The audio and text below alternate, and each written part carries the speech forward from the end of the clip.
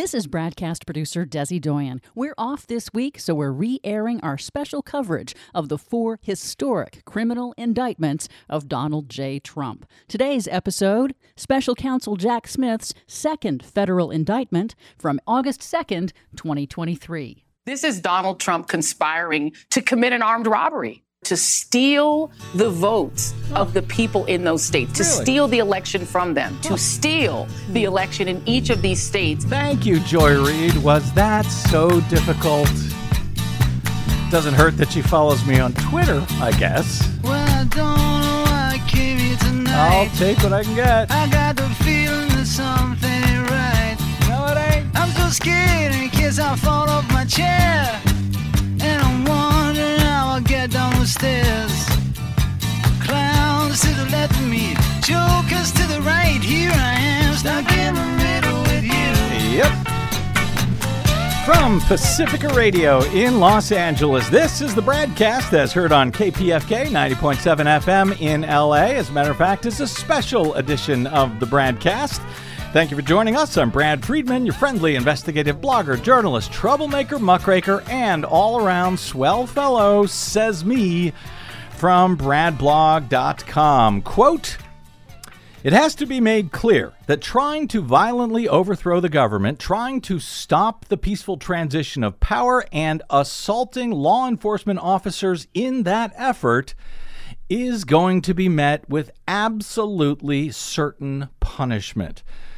That quote was not from Special Counsel Jack Smith announcing Donald Trump's latest indictment on 4 federal felony counts, including conspiracy to defraud the United States, conspiracy to obstruct an official proceeding, obstruction of and attempt to obstruct an official proceeding, and conspiracy against civil rights and attempting to steal the right to vote of millions of Americans in his attempt to steal the 2020 presidential election. In fact, that quote was from U.S. District Court Judge in D.C., Tanya Chutkin, who was randomly drawn to oversee the former president's new indictment.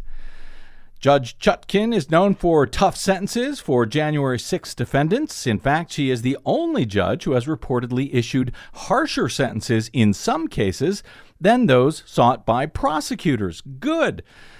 So she has already made some decisions that almost have certainly infuriated the newest D.C. January 6 defendant. The Obama-appointed jurist ruled in the fall of 2021 that the bipartisan U.S. House Select Committee investigating January 6 could, in fact, access reams of Donald Trump White House files as part of their probe. Her ruling was subsequently upheld by an appeals court and by the Trump-packed U.S. Supreme Court.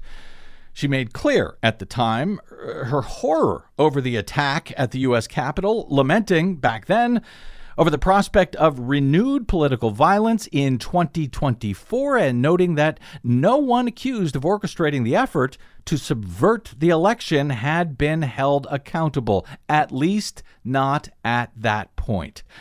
The evidence she allowed access to by the House committee 2 years ago, that would be call logs, memos, internal strategy papers, emails, and more from the desks of Trump's most trusted advisors, became the backbone of the committee's evidence, which ultimately shaped much of both the public understanding of Trump's multiple failed efforts to steal the 2020 presidential election and the ensuing federal indictment for it handed up by a D.C. grand jury to the judge on Tuesday as sought by Special Counsel Jack Smith.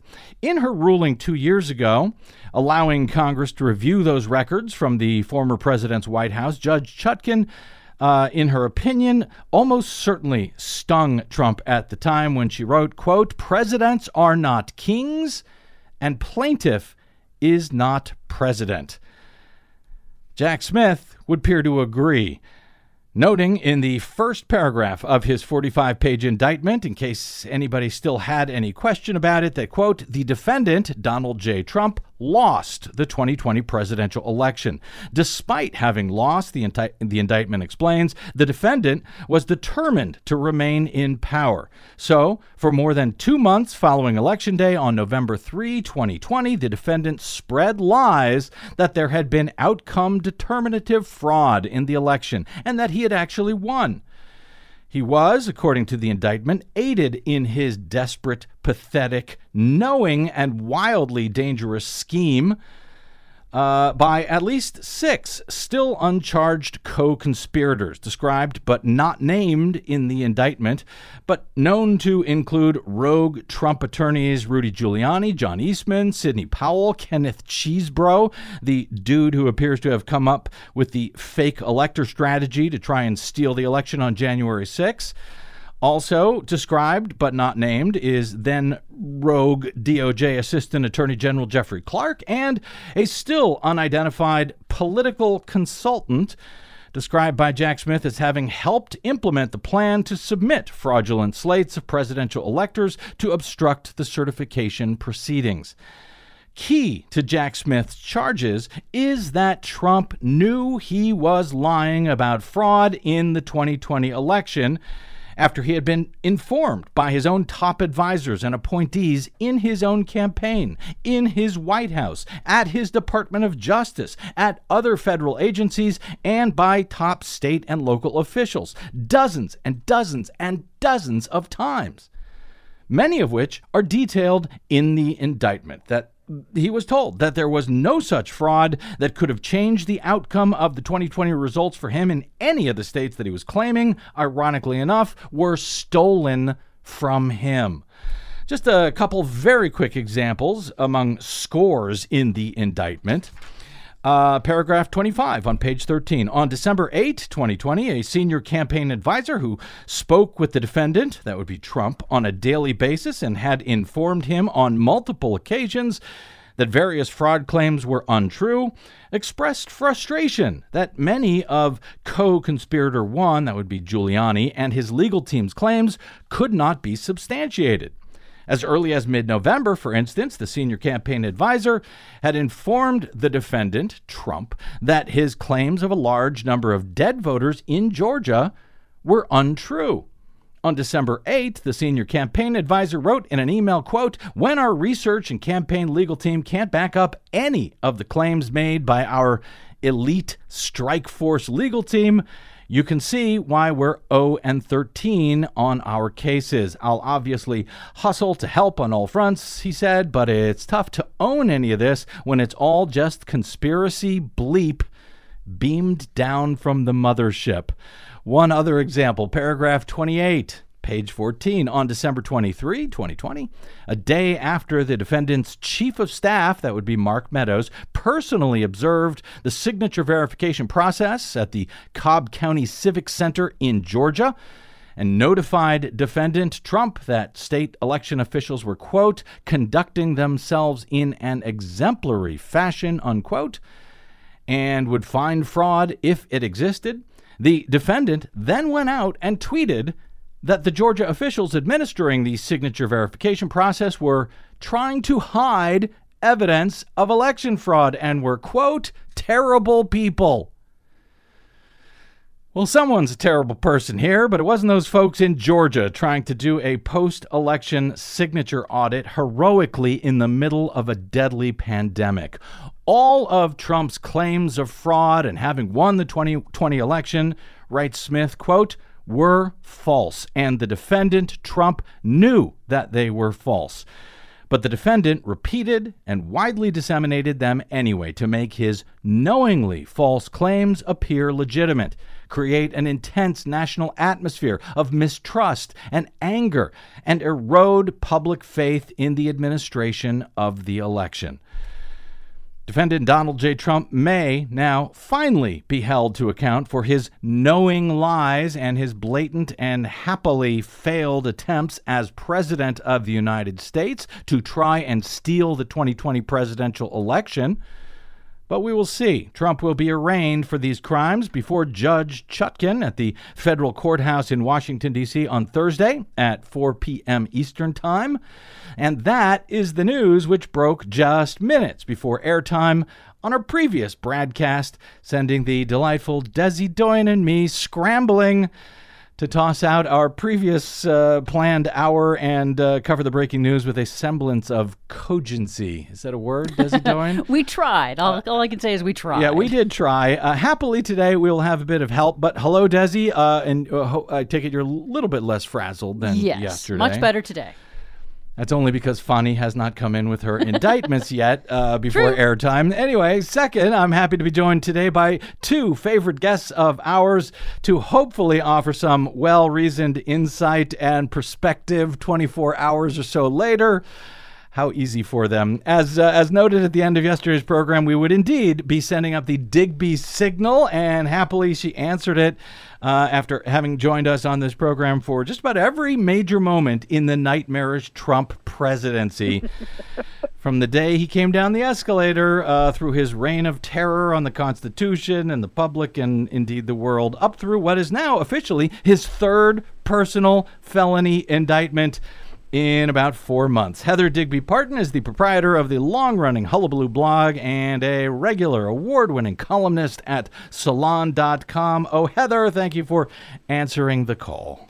I am so happy to be here today. I can't tell you. It is great to have you here. I can't tell you. Also answering the call on short notice is our old friend Driftglass, also known as Mr. Electrico on the social media site formerly known as Twitter and even occasionally known as just Bill, at least to his wife, with whom he has long hosted the Professional Left podcast, recorded every Friday, rain or shine, as they say, from what they lovingly describe as flyover country Illinois. Oh, Driftglass, Mr. Electrico, or Bill, welcome back to the BradCast, amigo. Well, thank you. It's a pleasure being here on this day. Nobody believes you, but it is a pleasure, actually. As I say, 3 out of what are expected to be 4 indictments, I think, before this month is over. And I know that this is the one, however, that many have been waiting for. In truth, I'm still more interested in what comes out from Fani Willis in Fulton County, Georgia. But let's start with Digby here. While we've known this was coming, we've known this day was coming for a long time, were there any surprises for you in Jack Smith's 45-page charging document unsealed on Tuesday? Well, I think what surprised me most was that he ended up just indicting Donald Trump and had these other 6 as the co-conspirators, unindicted co-conspirators. And apparently there's a reason for that. They think that maybe this will get, it will cause fewer delays to just have Donald Trump be the sole subject of the indictment, and they are theoretically going to possibly indict some of these others unless somebody else tries to flip. And I will just say, as we're waiting for Fani Willis to perhaps drop her case today, I did read on Twitter a passing note that they thought maybe some of these co-conspirator indictments might be coming down today. So just so you know, I don't know if that's true, but I just saw it in passing. Okay, well, as long as it doesn't come in over the next hour or so, we'll be fine, I'm sure. Driftglass, your first impressions and or anything that struck or surprised you about Trump's now 3rd indictment? Well, it did come down moments before we were going to record our other podcast, our No Fair Remembering Stuff podcast. Okay. We did a little dance and incorporated it into that one. Same as Digby, the fact that the other people were stripped out and not indicted on this to sort of streamline it, that's my understanding, so it'll get to court as fast as possible. And honestly, the quality of the writing was really good. I mean, I would kill if Hollywood could produce screenplays that are this clear and coherent. It tells a story, and it moves along swiftly to a conclusion. And it's just, as a writer, I'm deeply impressed with the amount of work that went into creating this thing as a machine. It's really, really efficient. It is quite readable. Whether it will be read by the bulk of the American people, whether it will be read by Republicans at this point is unclear. Either of you guys have any idea who co-conspirator 6 is? He's or she is the only one so far unnamed, and it's unclear who it is. So do you have any idea who that is? And do you have any idea why Republican RNC chair Ronna Romney McDaniel, why is she not cited as a co-conspirator? It seems like she was coordinating the whole fake electors scheme. Driftglass? I think there's such a long list to choose from. You could take a bucket of all the possible co-conspirators and toss a dart into it and come up with someone who's plausible. Mm-hmm. I've heard Jason Miller floated. Mm-hmm. I've heard Ginny Thomas floated. But it is like playing a little bit like playing Columbo. There are a few facts in the document that exclude some people, but at this point, I'm just happy that all of them don't know who it is, and they're all, I hope, sweating today, wondering, is it me? Is it me? Because it could be me, and urging them to flip. And I think just because they're not named in this particular indictment, is there any reason to believe that Jack Smith, in addition to bringing indictments for these listed co-conspirators, couldn't also bring additional charges for some of these other people, Heather?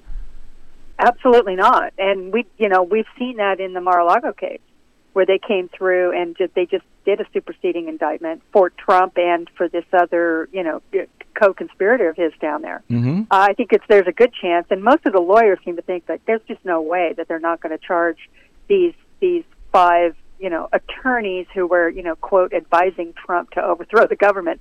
As for the 6th, I do have an idea. I read somewhere that people are thinking it's Boris Epstein, which is kind of interesting because he's a lawyer too, mm-hmm. but there's an email that's cited specifically in there that was sent from him to Giuliani, or to this co-conspirator number 6, to Giuliani on a specific date.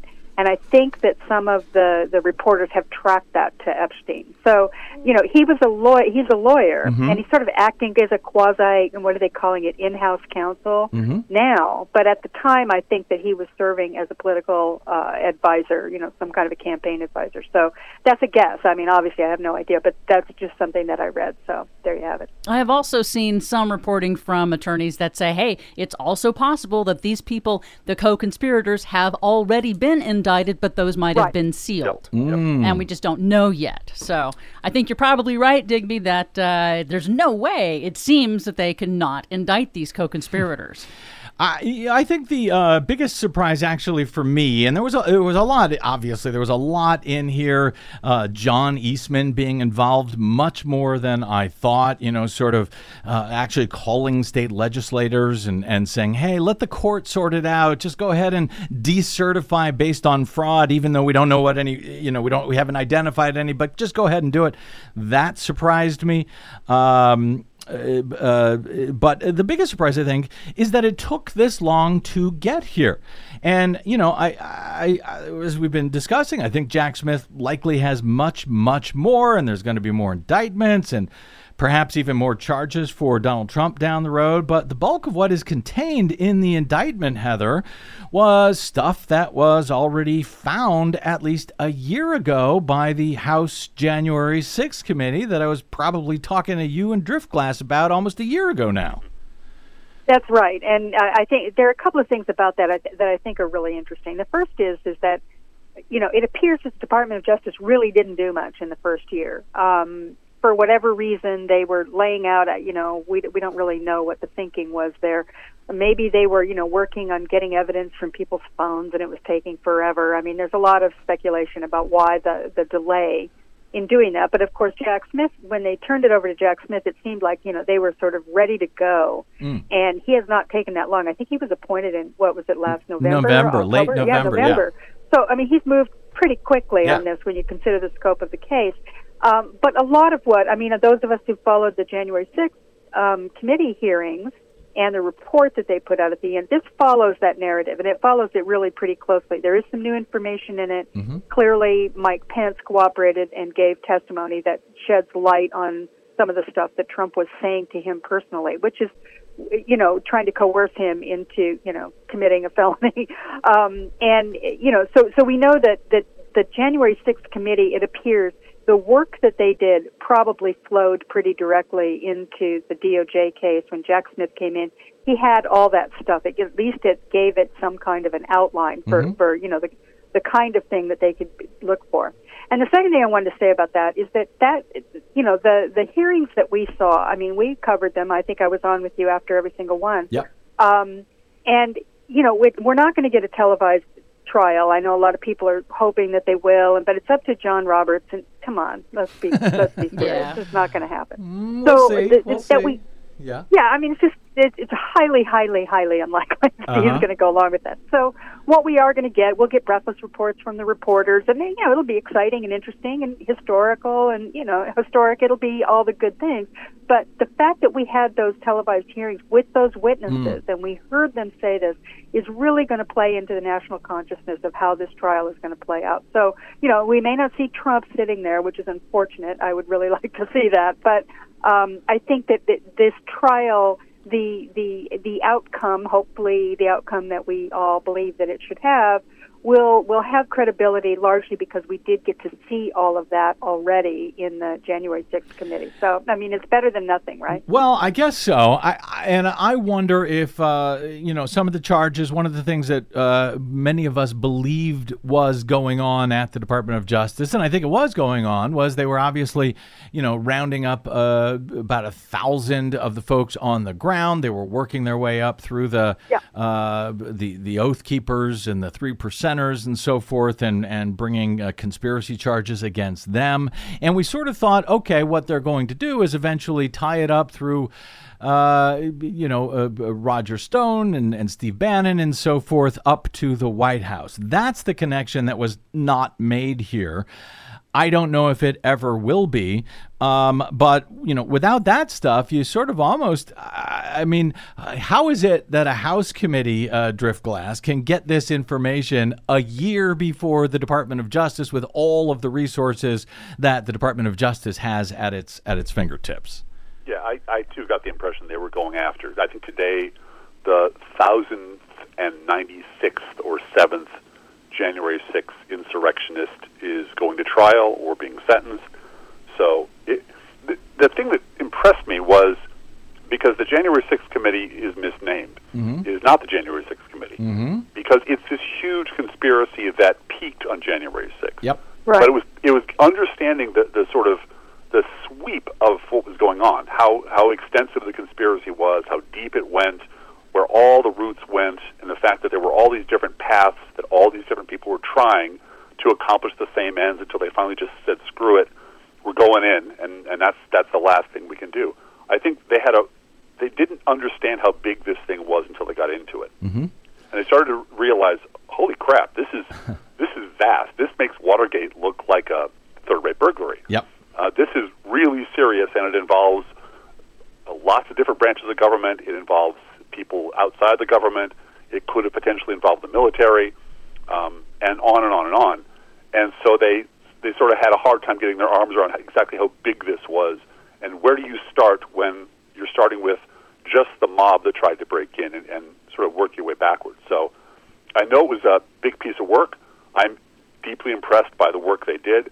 I wish this had all happened 8 months ago, 9 months ago, a year ago. I wish they had a bigger bulldozer to dig out with, but they were fighting against the obstruction of everyone involved, including pretty much the entire Republican Party. So, I've referred to, and you're right, I think it was misnamed. It was already a long name, but that said, I've sort of always referred to it as the House January 6th, or the House Committee investigating January 6th and Trump's other failed attempts to steal the election. Exactly. Because there were a lot of them, and a lot of them are detailed in this indictment. They tried to, in fact, everything they could anything that they could think of, and they were pretty inventive to steal the 2020 election. But even the Jack Smith indictment does not use that word, even though it's the easiest and simplest explanation for what they were doing. Do you, Bill Driftglass, have any idea what what the allergy is to asserting the plain fact that a sitting American president attempted over and over again to steal a presidential election. The only use of that word in the entire indictment, I think, is a quote from Trump, where he says something like, "This is what happens when you steal an election from the American people," falsely claiming that Democrats had stolen the election. My argument here is that it would be hell of a lot easier for the American people to understand what just happened if they described it in those simplest terms possible. What is the allergy to Democrats, to Jack Smith even, and to the media from using that word? Well, I'm a Democrat, and I will say, for the record, he tried to steal the election. Okay, so good. You got one on your side. All right, one so far. And I should note, by the way, Joy Reid on MSNBC has been using that description. She used it a lot yesterday. As it turns out, ironically enough, I believe she's the only one on MSNBC that has been following the Brad blog on Twitter for years and years. Anyway, please proceed, Governor. No, I'm trying to separate myself as a Democrat from the fact that these are a bunch of lawyers who are bringing a case, an indictment before a court. And they want to be extremely careful about the language they use. Yes. And they want to be extremely careful about laying into the text anything that the defense can exploit. And then going after it sort of just as a series of three or four understandable, comprehensible, legally adjudicable crimes is just easier than trying to throw a whole thing over it that says this was a vast insurrection conspiracy to overthrow the government, which it was, clearly was. I think it's just easier. I mean, they got Capone for tax evasion. Right. I accept that from the prosecutors, and because there is no, crime called election theft at the federal level, to my knowledge. I accept it from them. But what's up with the elected Democratic officials? What's up with, most notably, the media here? Because, I mean, is there any question that if the situation was reversed, that is exactly how Republicans would be characterizing what happened, and therefore the media would be characterizing it that way, and therefore the American people would see it that way? Well, now this only goes for an hour, right, this show? We'll see. You put a nickel in me, I'll talk for 3 days go about ahead. the Democrats and the media. But we'll see. I completely agree. And I really do wish that there was a concatenation of events that goes from X to the media to the American people. I don't think there is any such thing as the American people anymore. I think there are people in the middle who are desperate to stay in the middle. There are a bunch of Democrats and liberals and lefties and people like you and I who pretty much understand what's going on here. And then there are the unreachable, uneducable right. And it really doesn't matter what the facts are, what the New York Times says, what I say.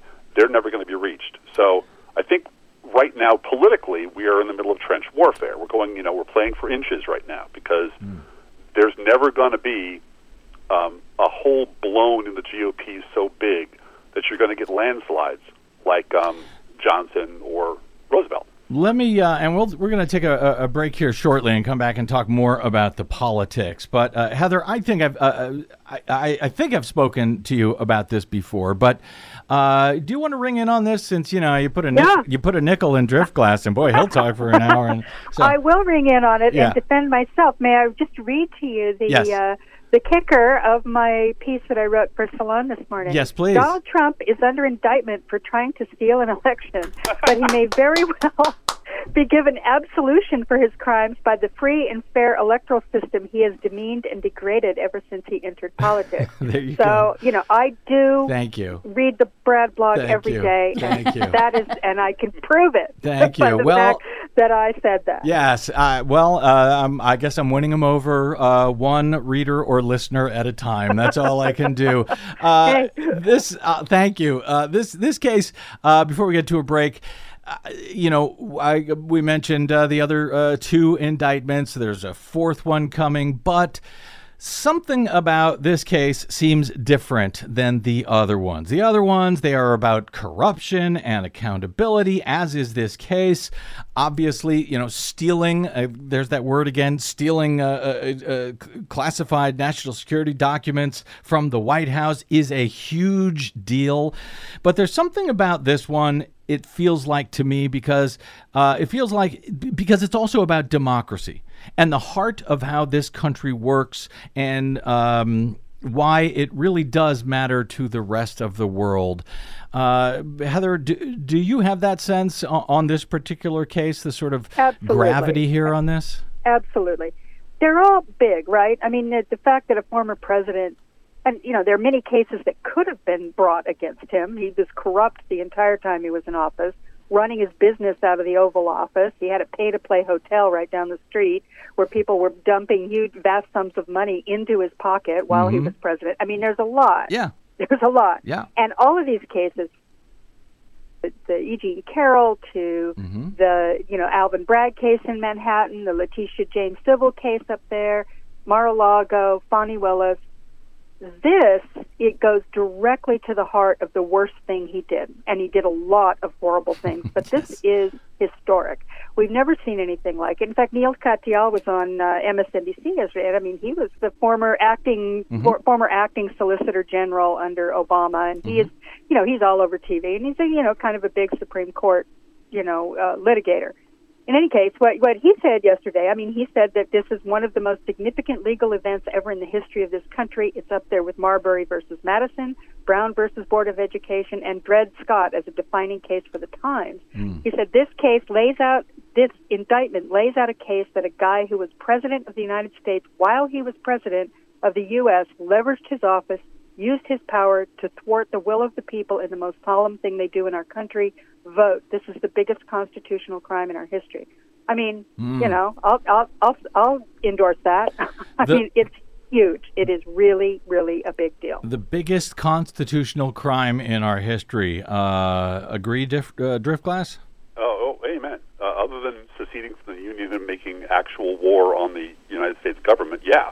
This is the biggest constitutional crime against the Constitution, crime against the fundamental institution of our country ever. Well, give it time. The summer is barely underway. Let's take a quick break, and we'll come back with our special coverage of Donald Trump's third indictment, and arguably his biggest one, with Heather Digby Parton of Salon and Driftglass of the Pro-Left Podcast, and, of course, Desi Doyen and me, Brad Friedman, right here on the BradCast. Don't touch that dial.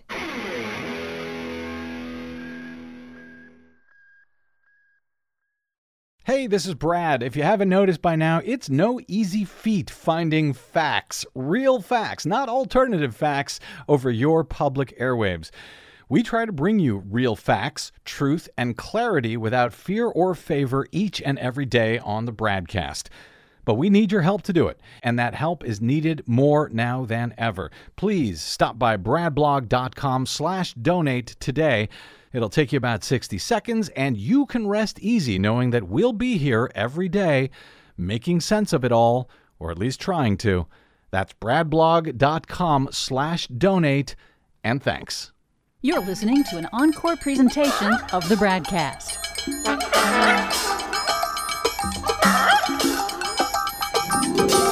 Don't do the crime if you can't do the time. Good advice. Welcome back.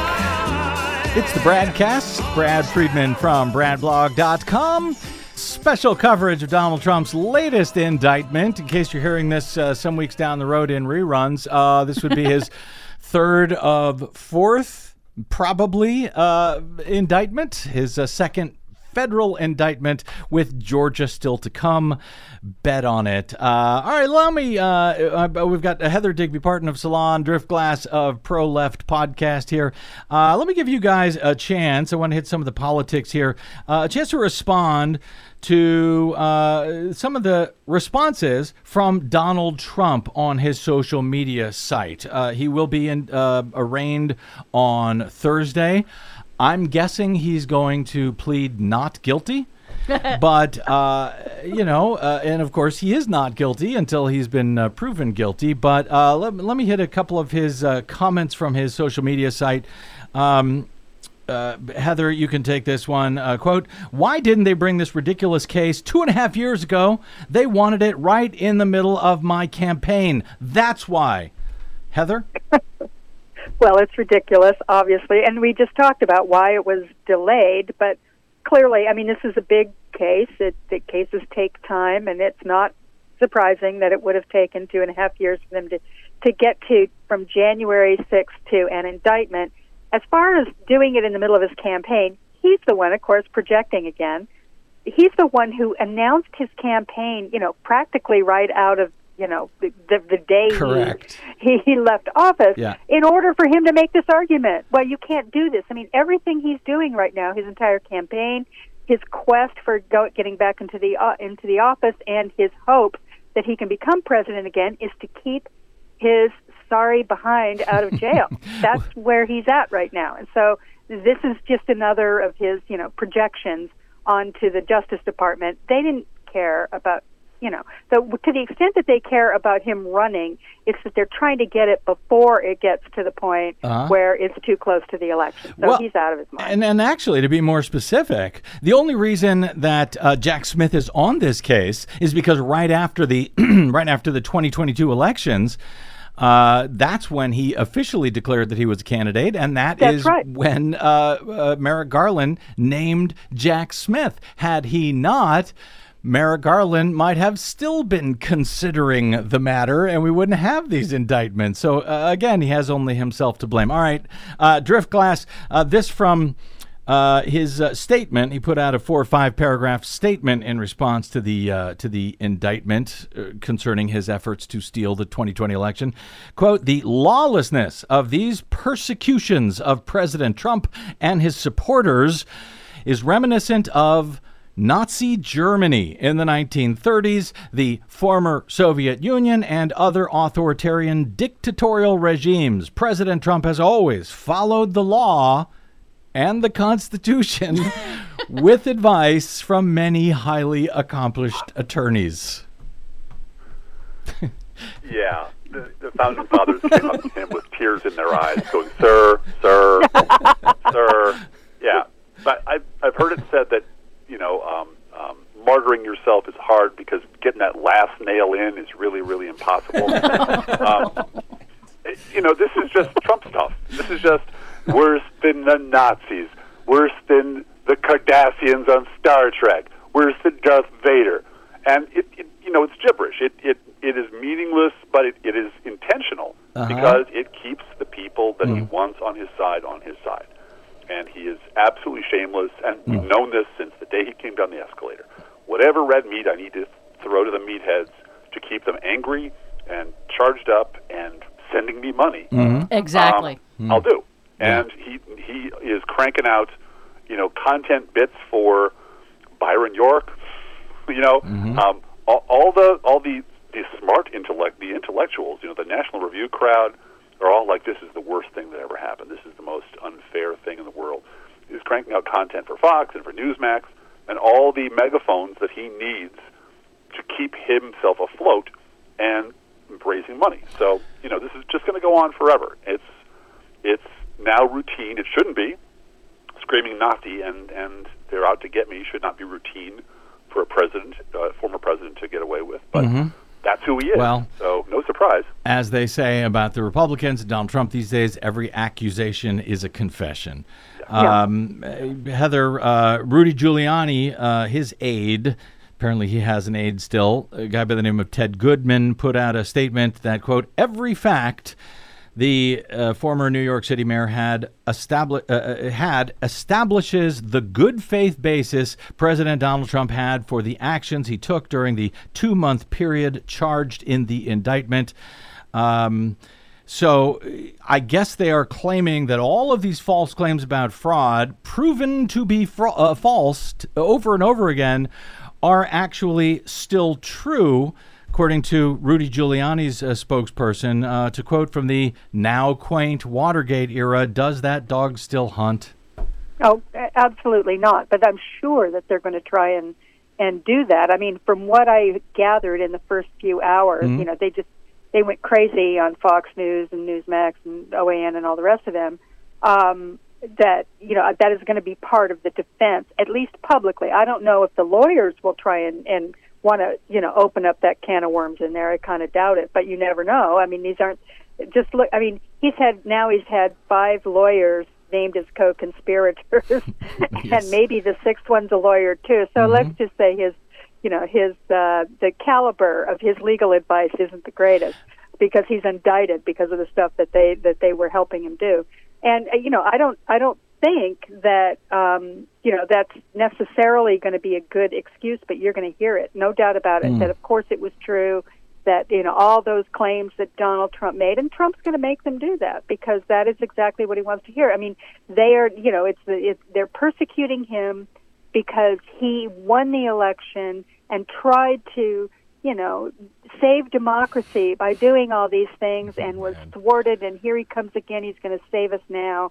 We're going to get him back into the White House. I mean, that's going to be the argument for him. And it's, it's pathetic, and it gives you a big headache, and, you want to throw something, but that's where we're at. Well, I also think that part of what seems to be suggested by Republicans on Fox News and other right-wing media, and also from at least one of the Trump lawyers, they seem to be suggesting that they're going to argue that because Trump really believed what some of his lawyers told him, that therefore his efforts were all in good faith and they can't get him on what he actually believed was true. But something that Marcy Wheeler, Empty Wheel, had said was, she's like, whether he believed it or not, despite it being very clear that he was explicitly told over and over and over again that he was absolutely wrong, regardless of whether he believed it, it doesn't actually matter, Marcy says, because one of the counts that he is under, the obstructing the counting of the Electoral College vote, that conspiracy, she says that even if Trump believed he won, he can't conspire to stop the counting of the Electoral College vote.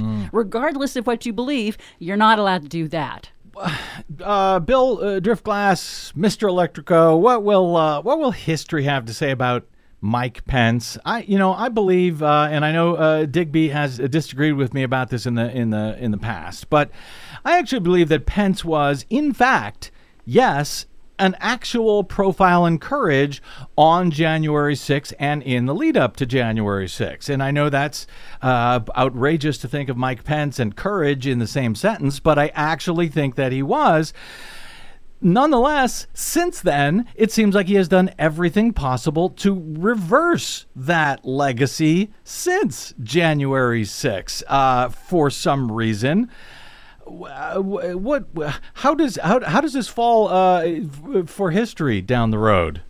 Well, someone once told me that appeals to history are a secular plea for divine judgment, and it is the idea that what will people in the future, looking back on this, say? And we can't possibly know.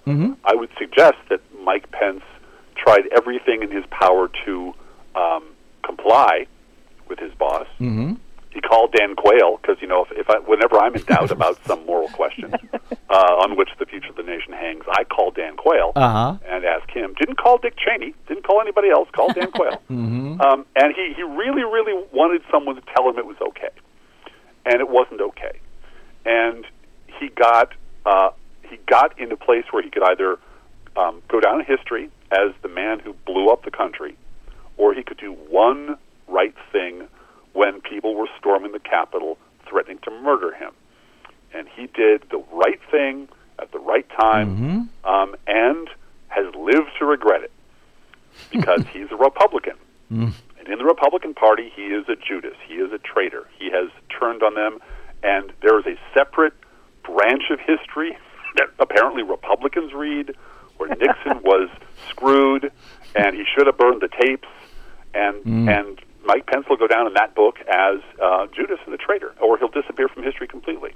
He is a fraction of a man, and he did one right thing on the day, and that's great. I'm glad he was there, but that's all he's done. And the reason he's reversed himself at every step along the way is because he wants to be, he wants to run for office. He wants to have a future, and the only way to do that in that party is to climb right up back inside Donald Trump's rectum and be a big cheerleader for everything except that one moment. And yet, ironically, he's the only one who can't seem to get back to qualify on the debate stage. Yeah. Everyone else has gotten on there. Chris Christie apparently is going to qualify, but even Mike Pence can't get back on. Heather, it seems like it's a problem that Republicans just don't care.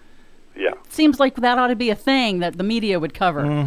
Well, I think so. They don't care. Heather, I didn't want to cut you off if you wanted to get in on that.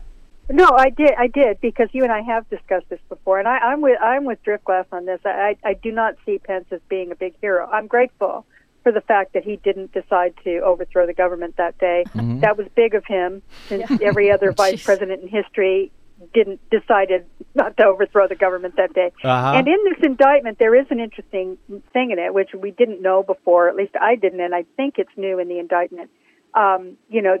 Well, it's not new. I mean, actually, the point that I'm going to make here is that they, his, I guess it was his chief of staff. They were saying, Trump said to, and that would be Mark Short somewhere, said to him, well, Mike needs to know that if he doesn't do what I want, I'm going to have to go public about him. Clearly a threat. And of course, he did go public about him, and we know what the result of that was. Mm-hmm. And Mark Short walked off and had a talk with the Secret Service that was protecting Pence. Now, we know what that was all about, right? We've seen that in the January 6th stuff, where Pence was down in the garage and they whisked him down there, and he refused to get in the car with the Secret Service, evidently afraid of getting it. I mean, he's later said, and it's a fatuous excuse, that, well, I didn't want anybody to see me leaving the Capitol. But there is something to that, in that they were afraid, obviously, that the Secret Service, which, was many of whom were loyal to Trump, would whisk him off and keep him from coming back to certify the election later that day. Mm-hmm. So this is the position they were in. Now, Pence knew that. He was warned ahead of time that Trump was going to go after him. Trump even said to him, well, you're too honest, when, Pence said he couldn't do it. Pence could have. Just picture where we were at that moment. The election was over. All the lawsuits were done. They were just on the cusp of going to certify the election. Mm-hmm. This is a day or two before the certification. Pence could have called up Fox News and said, I need to come on today. I got something to say. And he could have blown the whistle on this before January 6th, before any of that stuff happened, and warned people, because he knew what was going to happen. And he didn't do that. So, to me, I appreciate the fact that since the indictments come down, he said some stuff. I mean, today he was pretty salty. He said the president was surrounded by a group of crackpot lawyers that kept telling his itching ears what they wanted to hear, which is pretty good for Pence. That's not bad. Yeah, he didn't write that. So he's been, since the indictment, and it's clear that he testified, right? I mean, he basically spilled his guts to the grand jury. Mm-hmm. So, he now, after all this, maybe he's just recognized that he has no constituency and he's never going to be president, and might as well try to repair his damaged, reputation. But, there was a guy who knew what was happening and understood that Trump was getting very aggressive and threatening, and he didn't do that. I hear you. I hear you, and I think when I talk about his moment of his profile and courage, it was that moment. It was that moment on the loading dock when he wouldn't get in to that car, because it would have been a very different story today had he done that, I suspect. So for that, we'll give him kudos. For everything thereafter, not so much. Very quickly, got just a couple of minutes here, and I want to get in some thoughts first. And I sort of want to get all three of your thoughts on this. I know I'm getting ahead of myself here. Well, maybe I'm not. How would you guys feel about Trump striking a plea deal to plead guilty, to pay a huge fine, to take some home confinement for a number of years in order to stay out of prison, and most importantly, a la Nixon and the Vice President Spiro Agnew specifically, drop out of the race for president and vow to never run for public office again? If he floated that idea, how would you feel about that idea? Would you be in favor of it or against it, Driftglass? You mean trust Donald Trump to keep his word that he's not going to run for office again, since there's no way to bind him legally to do that? Okay. No, I don't trust him at all. This is, if we want to go all Nazi, it's Hitler signing and breaking treaties right and left. Donald Trump will say anything he wants, and 5 minutes later, when it conveniences him, he will turn around and say, I never said that. They tricked me into it. I had to do it. I was being clever. They're a bunch of criminals, and I outsmarted them, and we're right back in the stuff. No, I want them to go to prison. I want them to die there. Okay. How do you really feel about it? Heather, your thoughts on that idea? Well, I mean, do you prefer to have him run for office, or do you want him out?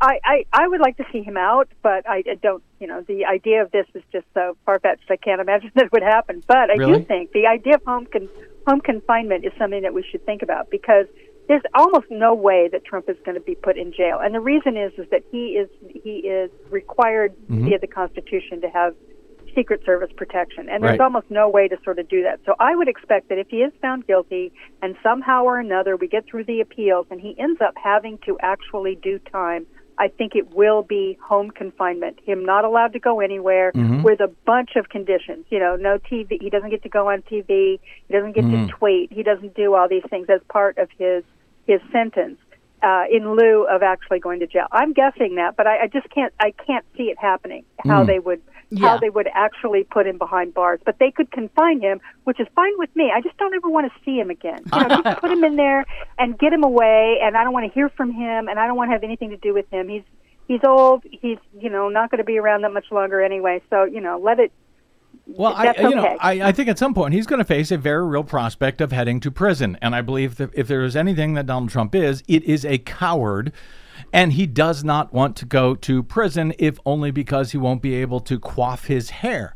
And he's going, and I'm not kidding, and he will do anything to avoid that, including if, you know, his last trump card, if you will, saying, okay, I'll drop out of the election, send me to home confinement. By the way, in my home resort that I live in, which that sounds like a pretty sweet People deal. come to visit me. Yeah, exactly. Yeah, I think for me, I think the country really does need to go through this, and I would hope that the DOJ would not accept to go through the trial. Yeah, to go through the trial, to go through airing it all out, no matter what happens. I mean, it's obviously going to take years to do this. You know, I don't know how many years, but many years, rather than trying to set it aside in a way that I don't think will work, especially based on what Driftglass just said. So if he proposed that idea, if he floated it, you would oppose it, does he? Yeah, I think so. Right. I think so. I think Driftglass makes a good point that you cannot trust Trump to abide by any agreement. Lastly, let's run around the table here one more time, starting with Desi this time. How does this not hurt him politically? We hear this over and over again, not just from Fox News, but we hear it from the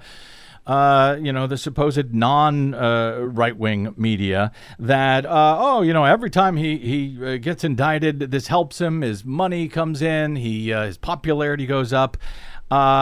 It seems like that's among the Republicans, not among the American people. And I think that, it does not help him, is my argument. I mean, I can't imagine that there is anyone out there who wants to vote for him now because of these indictments that was not otherwise planning to vote for the guy anyway. This does not help him. It can only hurt him, it seems to me. Am I wrong? I don't think you're wrong about that. I think that the polls kind of show that there's a very distinct, very strong component of the electorate that is going to be ride or die with Trump no matter what. And beyond that ride or die group, I think that it is going to erode his support, because I think most Americans really don't want somebody who tried to overthrow the government as president. Drifty? I think that the right will be unaffected by this at all. There'll be no effect. They have a procedure for this, which is, Hunter Biden's laptop, butter emails, scream like hell, jump up and down, wave your arms, and ignore it and say they're out to get us. So you can write all of them off. Again, it's the people in the middle. It's the fence straddlers who really don't want to vote for either party. And is no labels looking good? I certainly like those no labels guys. That sounds interesting. I'm concerned that the people who are so terrified of taking a side don't want to take a side, that any alternative to throwing away their vote they will take. The last election came down to a few thousand votes in a few states. Yes, it did. And so it doesn't really matter what the popular vote is. What it matters is the Electoral College. And if we can just repeat the 2020 election, I'm fine with that.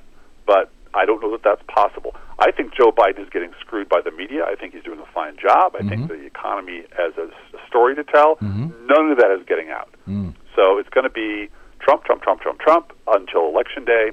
And again, the people who want to believe that both sides are evil and both sides are bad and Hunter Biden's laptop is just as important as Donald Trump committing treason are going to go right on believing that no matter what anybody says.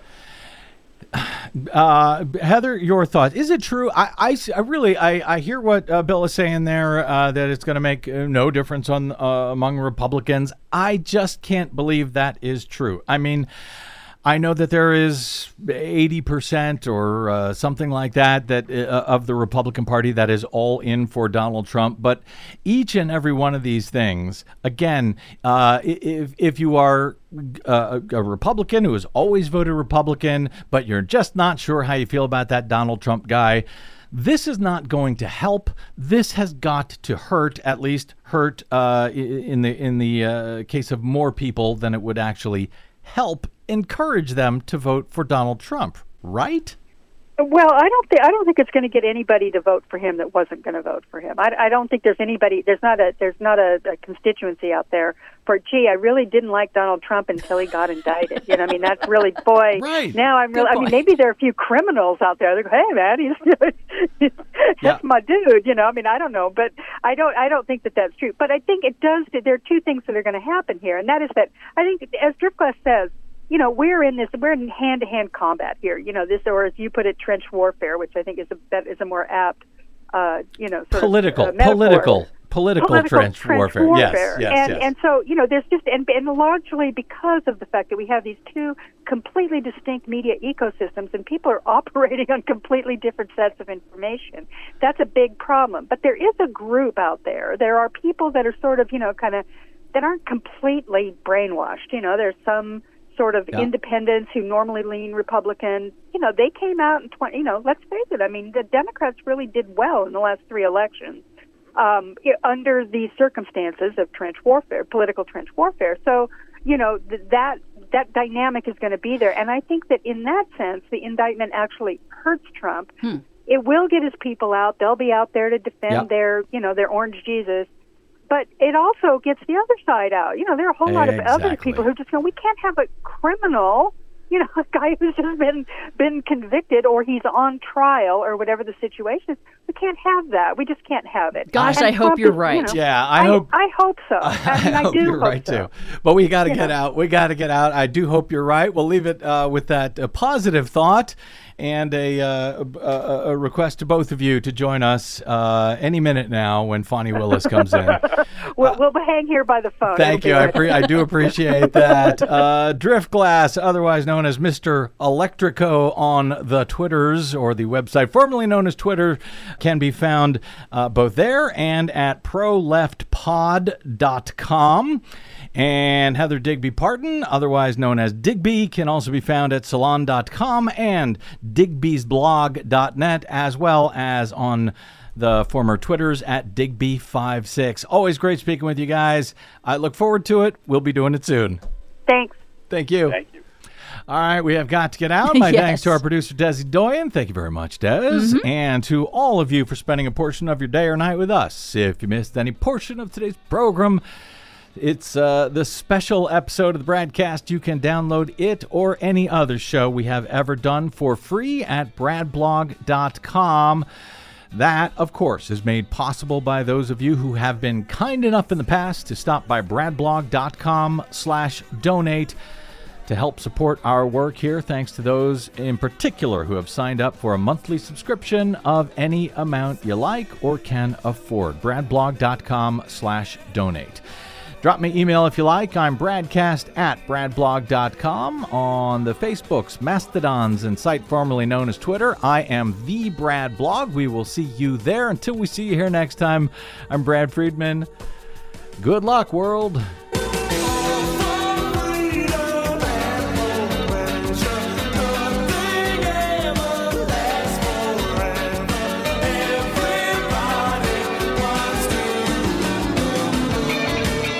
Listening to the BradCast. We are 100% listener supported, thanks to listeners like you who drop by bradblog.com/donate.